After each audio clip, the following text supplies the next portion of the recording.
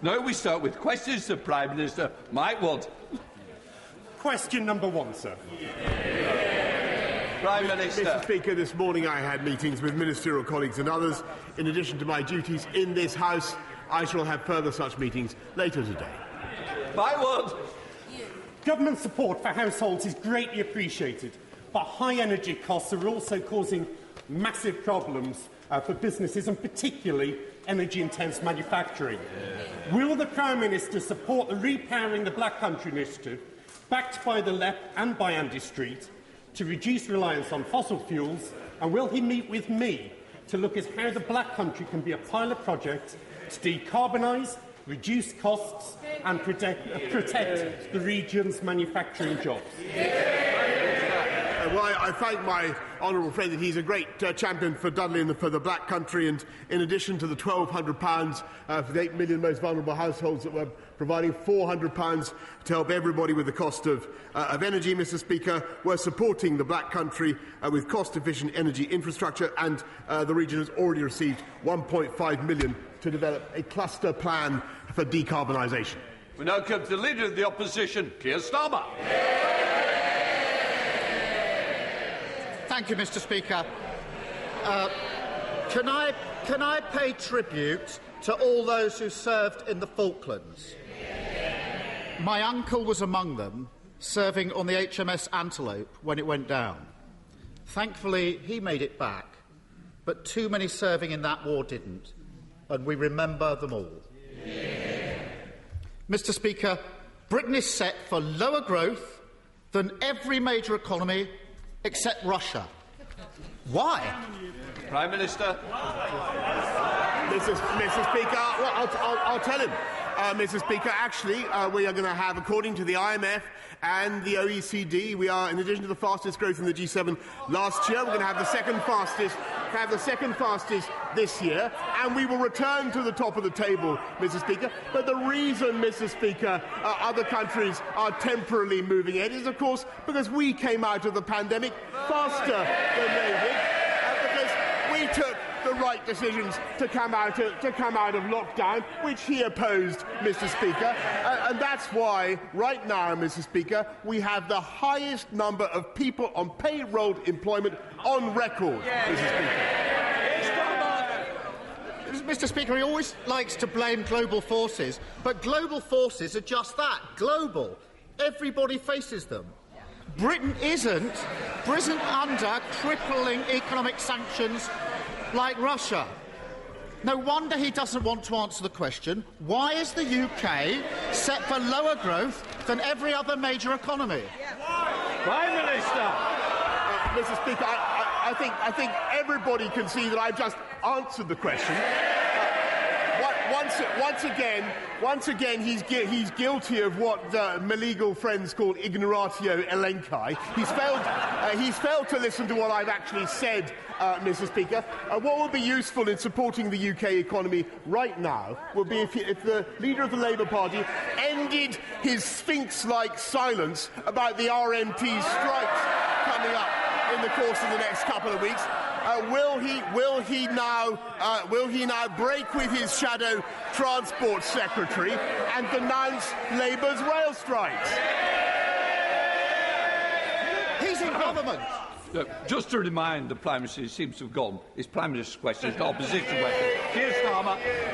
He's in government. He could do something to stop the strikes, but he hasn't lifted a finger. I don't want the strikes to go ahead, but he does. He wants, Mr. Speaker, he wants the country to grind to a halt so he can feed off the division. And as for Mr. Speaker, as for his boasting about the economy, he thinks he can perform Jedi mind tricks on the country. These aren't the droids you're looking for. No rules were broken. The economy is booming. The problem is, the Force just isn't with him anymore. He thinks he's Obi-Wan Kenobi. The truth is, he's Jabba the Hutt. Last week, he stood there and boasted that we would continue to grow the economy. This week, it turns out, the economy shrank for the second month in a row. How does it help Britain to have an ostrich Prime Minister with his head in the sand? Prime Minister, there he goes again, Mr. Speaker, running this country down when everybody we've got the highest employment, payroll employment. Look, I want to hear the questions and the answers, and whether you like it, but I genuinely believe it. The public who watch it also want to hear both. Prime Minister. I mean, Mr. Speaker, we've got lower unemployment in France, Germany, Italy, Canada.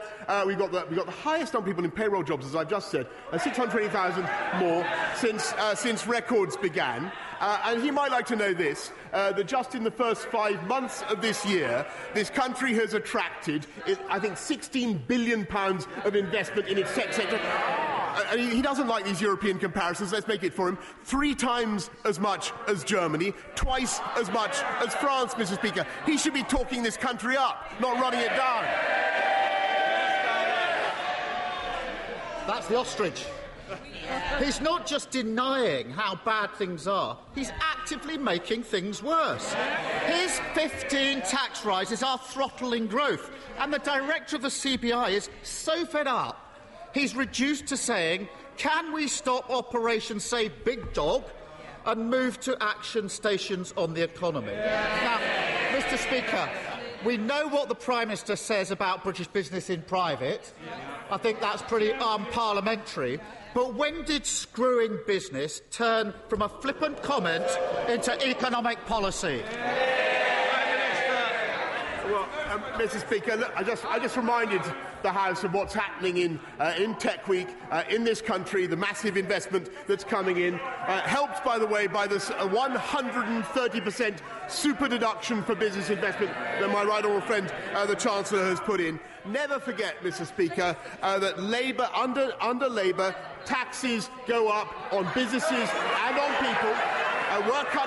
We're not only putting £1,200 more into people's pockets, we're having a tax cut worth £330. He talks about taxes, £330 on average for everybody who pays national insurance. Labour have already made spending commitments in this Parliament alone worth £94 billion more than the government is spending. That's £2,100 for every household in the country, Mr. Speaker. No wonder no Labour government has ever left office with unemployment lower than when they came in. Mr. Speaker, 15 tax rises, and we're sat for the highest tax burden since rationing. He says the economy is booming when it's shrinking. He's game-playing so much. He thinks he's on Love Island. Trouble is, Prime Minister, I'm reliably informed that contestants that give the public the ick get booted out. And it's not just low growth. He's also lost control of inflation. He was warned about this last September. And what did he do? He dismissed it. He didn't act. He sat on his hands. Now prices are through the roof, and we're set to have the highest inflation in the G7. When will he accept he got it badly wrong when he claimed that worries about inflation were unfounded? Prime Minister. Mr. Speaker, we're helping people with the cost of living with £1,200. On the 14th of July, the money will be going into people's bank accounts. Why can we do that, Mr. Speaker? Because we have the fiscal firepower to do it, because the economy is in robust shape, with record numbers of people in payroll employment, Mr. Speaker. And that is thanks to the steps that we took that he continuously opposed. And if he wants to, and I just remind Mr. Speaker, he has a chance. I won't say this interrogatively, Mr. He has the chance now to clear it up. He can oppose the Labour's rail strikes right now. Say he can disagree. He can disagree, and give him that opportunity. Let him disagree with the union barons who would add to people's costs in the coming weeks. Mr. Speaker, I don't want the strikes to go ahead. He does so he can feed on the division.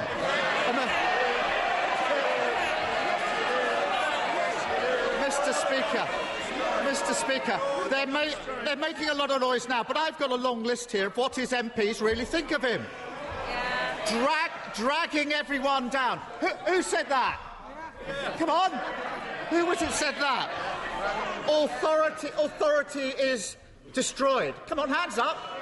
Which of you was it? Which of you? Come on. Can't win back trust. Anybody owning up? You're very quiet now. Hands. Mr. Speaker, my personal favourite is this. This is a document circulated by his backbench, in which they call him the Conservative Corbyn. Prime Minister, I don't think that was intended as a compliment. Week after week, he stands there and spouts the same nonsense. The economy's booming. Everything's going swimmingly. The people should be grateful. But whilst he's telling Britain that we never had it so good, millions of working people and businesses know the reality. Britain's growth is going to be slower than our competitors and our inflation higher. A Prime Minister who sounds totally deluded, totally failing on the economy, failing to tackle... I think we need to get to the end of the question, but I'll just remind you, I will hear the end of the question in silence. Any more noise in this corner, there'll be another cup of tea early if we're not careful. Yes, a Prime Minister who sounds totally deluded, totally failing the economy, failing to tackle inflation, failing to back business, failing to help working people through the crisis. And, Mr. Speaker, his big idea, go back to imperial measurements. He's got 80s inflation, 70s stagnation, now he wants 60s wage to complete the set. When is he going to ditch the gimmicks and face up to reality that under him Britain's economy is going backwards?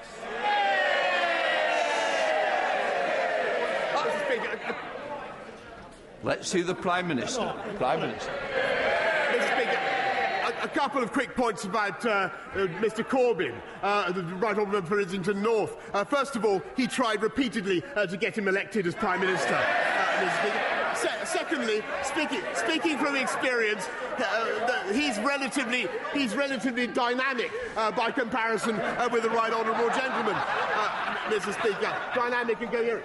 Might be helpful if you speak to me. I'm struggling to hear because of the noise on both sides. So please, if you look to the chair, it'll be easier for both of us.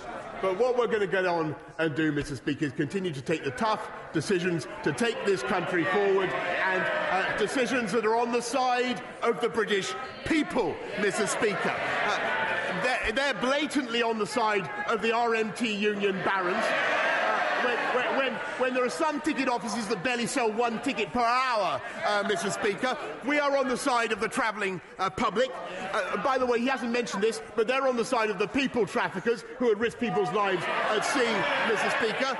And we are on the side of people who come here safely and legally. Safely and legally, Mr. Speaker.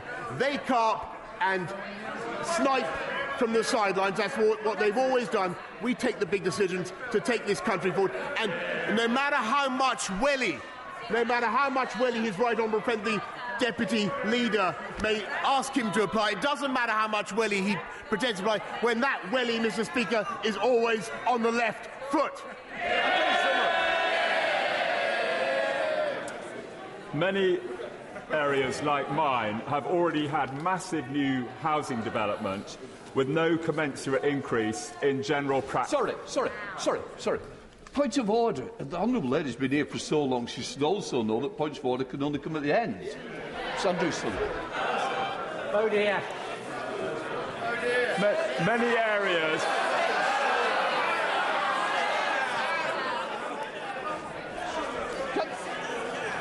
Have a conversation later, but certainly it's not...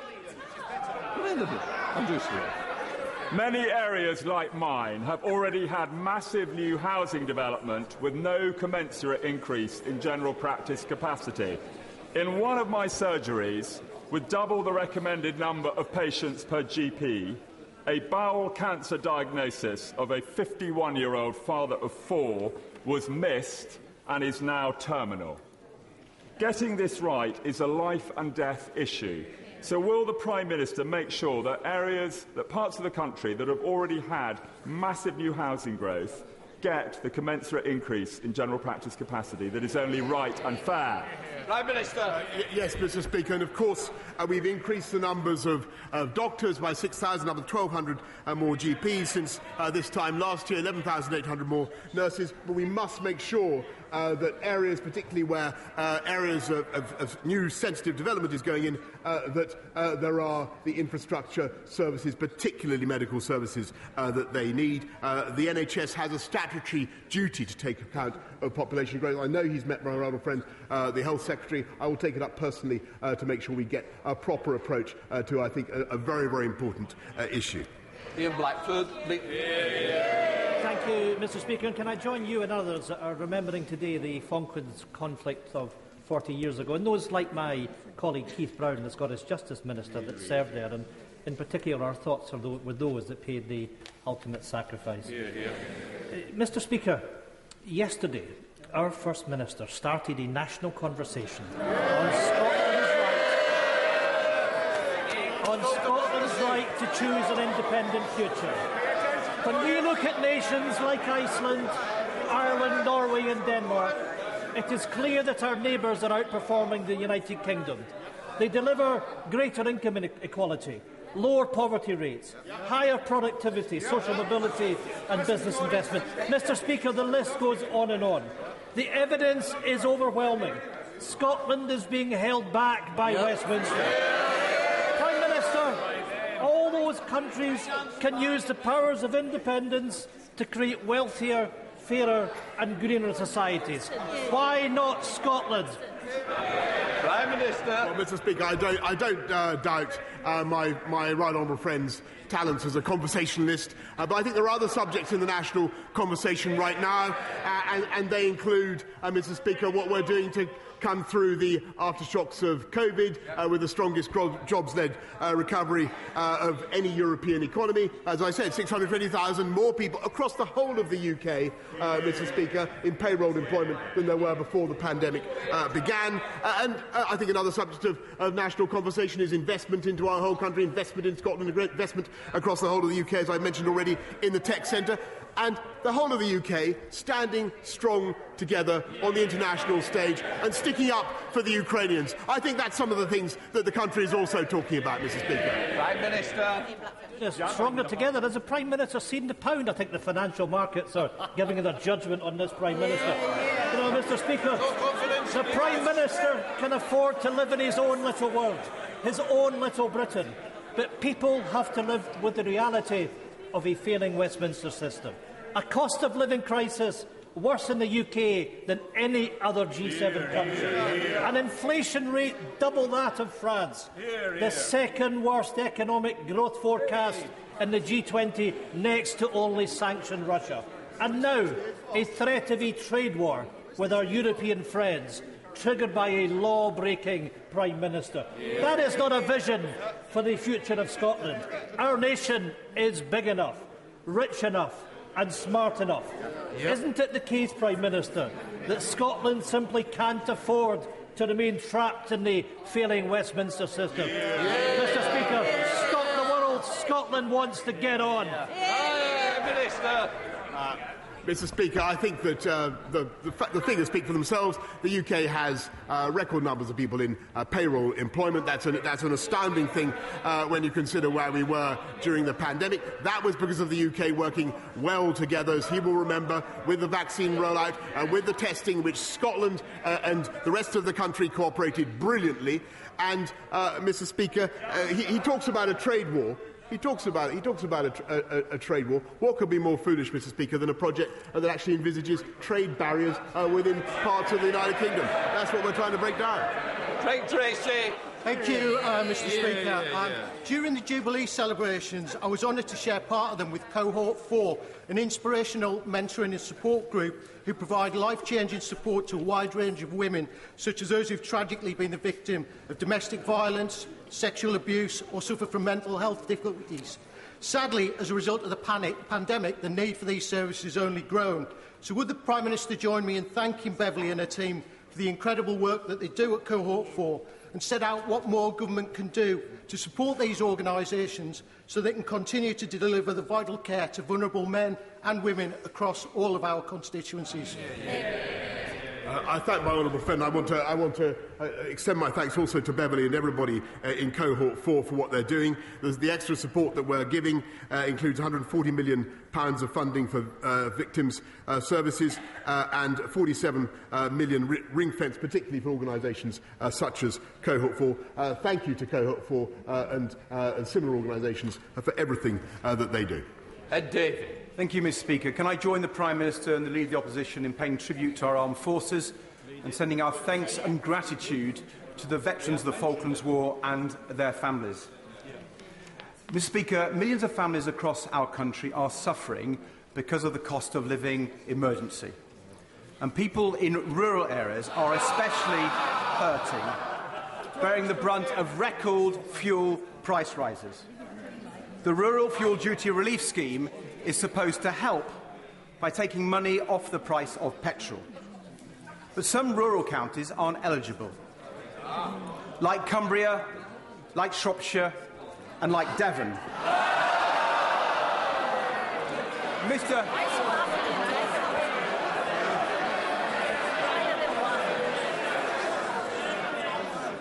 Speaker, the Conservative parties want to hear ideas to help those people, and I think the people of Devon will note. Because there are families and pensioners across rural counties who are missing out on this support. So, Mr. Speaker, as petrol prices soar, will the Prime Minister accept our idea to help people in rural counties and expand rural fuel duty relief? Minister. Mr. Speaker, we cut fuel duty for everybody across the country by record sums. He talks about pensioners, Mr. Speaker. We're giving £850 more to every pensioner across the country.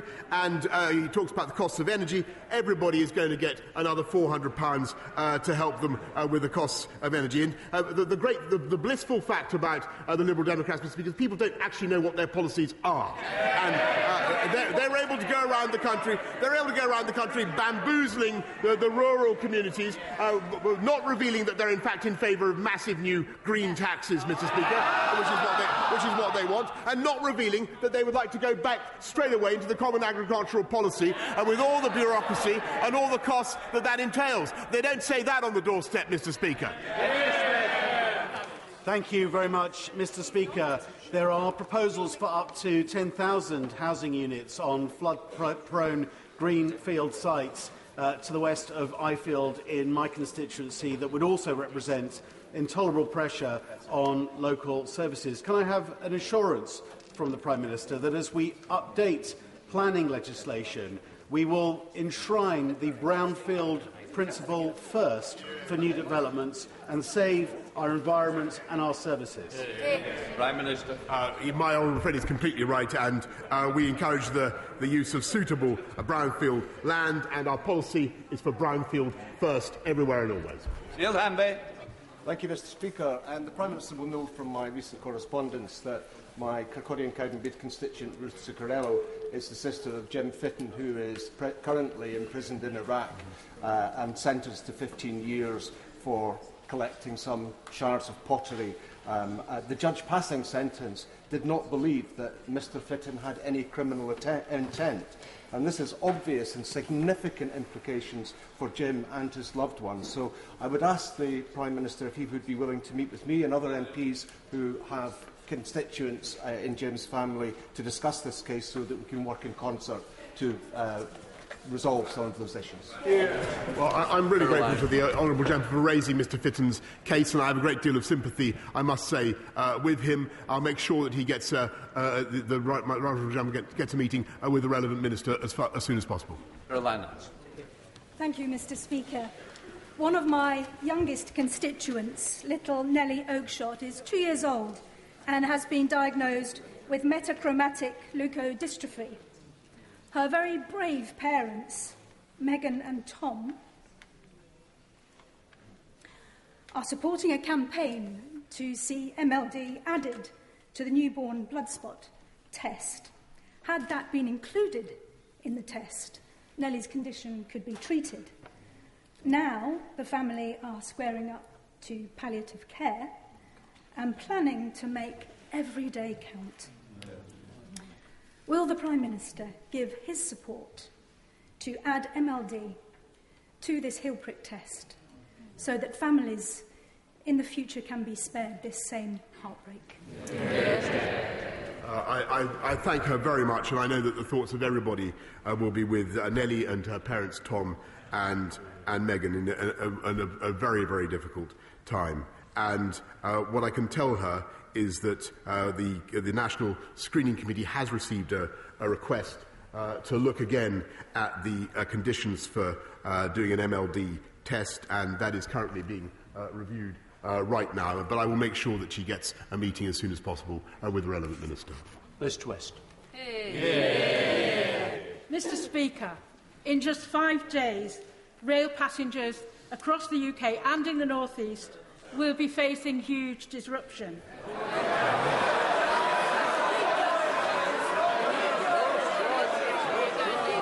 you want to listen? No, we don't. But on the eve of the biggest rail dispute in a generation, it's emerged that ministers have not held any talks whatsoever since March. So, Mr. Speaker, I ask the Prime Minister... You've done out. I ask the Prime Minister, has he met with trade unions and employers in the rail industry to attempt to bring this dispute to an end? Yes or no? Mr. Speaker, I noticed that what one union baron was asked about this. He said, "I don't negotiate with a Tory government," is what he said. That's what they said, Mr. Speaker. We all know how much money the Labour front bench take from the RMT, Mr. Speaker. We know why they're sitting on their hands during Labour's rail strikes. They should come out and condemn it, Mr. Speaker. Thank you, Mr. Speaker. Today is Pension Credit Awareness Day. Pension credit is currently underclaimed. Around a quarter of those entitled don't claim it. So all my right honourable friend join me in encouraging people in Godalming and throughout the country to check their eligibility, make that claim so we can get more money into the pockets of pensioners. Prime Minister. Mr. Speaker, it's a very, very worthwhile and important campaign that my honourable friend supports. Too many pensioners fail to take up their entitlements under pension credit. It can be worth another £3,300 a year, and the more we can do to make pensioners aware of it, the better. Anna McMullen. Thank you. Why is it that the worst people often rise to the highest office and stay there? Not my words about the Prime Minister, but those of his newest appointment, his cost of living czar. Families across Cardiff North, crippled with skyrocketing bills, unable to afford even the most basic necessities, all agree with him, saying this Prime Minister has to go. So if his own Tsar doesn't even have faith in him, tell me why those struggling should. Prime Minister. Mr. Speaker, she's asked that question repeatedly, but let me just remind her that this is a government that gets on and delivers on our promises to the people, and in particular getting Brexit done. I read the other day, Mr. Speaker, that she wants to go back into the single market and into the customs union. I think if that's the real policy of the Labour Party, Mr. Speaker, going back into the EU, then why won't the leader of the opposition admit it? But Timpson. Thank you very much, Mr. Speaker. When our family adopted my two brothers in the 1980s, support for adopters, whether that be financial, therapeutic or professional, was minimal. And by the time I became a family law barrister in the late 1990s, it really wasn't much better. Efforts since, particularly the Adoption Support Fund from 2015 onwards, has improved the situation, but as ever, there's much more that we can do. And to that end, would my right honourable friend look at making self-employed adopters eligible for statutory adoption pay so they can also have a better and fairer start to family life? Prime Minister. Mr. Speaker, I thank my honourable friend, and he's a great champion for adopters and all those who help give children a loving and stable home. we've so far focused on supporting, he's quite right, we're focused on supporting employed parents, but local authorities do have the power to provide discretionary payments equivalent to maternity allowance for self-employed adopters as well. Gary McCarthy. Thank you, Mr. Speaker. We know that at times of economic hardship, suicide rates are likely to rise too. We saw that after the 2008 crash. So as well as doing more to support people through the cost of living crisis, will the Prime Minister commit to doing more to support excellent suicide prevention campaigns like CALM, the campaign against living miserably, and also implement Labour's pledge that anyone in need of it should be able to access mental health counselling within a month, an end to waiting lists? Prime Minister. She's entirely right, Mr. Speaker, and we must focus ever more on mental health. That's why we're putting another £2.3 billion into supporting mental health services, including suicide prevention and the many wonderful charities that help people with their conditions, Mr. Speaker. And you know, all I can say is it would be a good thing if across the floor of this House we had support for the spending that we're putting in. David Jones. Thank you, Mr. Speaker. The conflict in Ukraine and the consequent disruption of the supply chain in wheat has highlighted the need for the United Kingdom to become more self-sufficient in food. The Genetic Technology Bill, which has its second reading this afternoon, will help create the conditions to enable English farmers to produce more food of higher quality. But does my right honourable friend agree that the drive to self-sufficiency requires a UK-wide effort? And will he urge the devolved administrations to adopt the provisions of the bill so that farmers across Britain can produce the food that the country needs? Prime Minister. My honourable friend is completely right that currently the policy, of course, the bill only applies to England. He's completely right, but in a loving and sharing way, in a loving and sharing way, we are going to work with the devolved administrations, Mr. Speaker, so that the whole of the UK can enjoy the benefits. Sorry, Chaplain. Mental health support is vital for victims of sexual crimes. When a Rotherham survivor, who's here today, reported her childhood abuse to the police, they told her not to go for counselling as it could be used against her in court. Yes. Your Attorney General is challenging the rules, so it's even easier for defence teams to access victims' counselling notes, having an immediate chilling effect. Survivors shouldn't be forced to choose between their mental health and justice. Prime Minister, please stop this. Yes. Well, I'm very interested to hear what she says, and I will look at the evidence that she has. But these are very sensitive and very difficult issues, particularly as regards the defence cases. But if she looks at what's happening, for instance, on rape and serious sexual offences, where we've had very similar problems, we are starting to see gradually an improvement in the prosecution rates, and that is because governments across departments across Whitehall working together to take account of victims' needs. And I agree that progress isn't everything that I would like, but we are seeing progress. My right honourable friend may be aware that the Shrewsbury and Telford Hospital Trust has recently submitted a revised outline business case in support of its £312 million capital allocation made by the Department of Health 4 years ago. Does he agree with me that in order to make progress and complete the ambitious hospital building programme, the NHS decision-making processes not only need to be levelled up, they need to be speeded up? Prime Minister. I think, Mr. Speaker, that the right honourable gentleman certainly speaks for many in this House in wanting faster decisions on planning in the NHS. But what you also, and that's what we're doing, we're pushing through, as he knows, 40 hospitals 40 hospitals we are building, Mr. Speaker, and what that needs is the funding. And I just tactfully point out again, the opposition benches bellowing away. They voted against the extra £39 billion that we're putting in. Thank you very much, Mr. Speaker. My constituent, Mr. Singh's identity has been stolen. His NHS records are being misused, but he's been advised there is nothing the Health Secretary can do. Crimes are being committed in his name. The Home Secretary's department assured him that this would not affect his immigration status. Yet recently, He, his wife and children were detained by UK Border Force whilst travelling for a family holiday. Can the Prime Minister explain who in his government is responsible for this chaotic incompetence?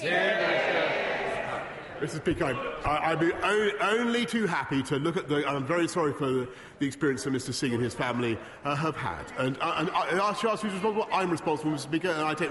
But I will look at the case. I'll make sure that she gets a proper answer from the Home Office and the Immigration Department. Theresa May. Thank you. Thank you, Mr. Speaker. My constituent, Dominique Davis, is the niece of Dom Phillips, the British journalist missing in Brazil, alongside the Indigenous expert Bruno Pereira. Will my right honourable friend ensure that the government makes this case a diplomatic priority and that it works to do everything it can to ensure that the Brazilian authorities put the resources necessary to uncover the truth and find out what has happened to Dom and Bruno? I thank my right honourable friend very much, and I can tell her that for representing the niece of Dom Phillips. And, of course, like everybody in this House, we're deeply concerned about what may have happened to him. FCDO officials are working closely now with the Brazilian authorities following his disappearance on the 5th of June. The minister responsible has raised the issue repeatedly, the search and rescue effort with Brazil's Justice and Public Security Minister, and what we've told the Brazilians, Mr. Speaker, is we stand ready to provide, Madam Deputy Speaker, I should say, we stand ready to provide all the support that they may need.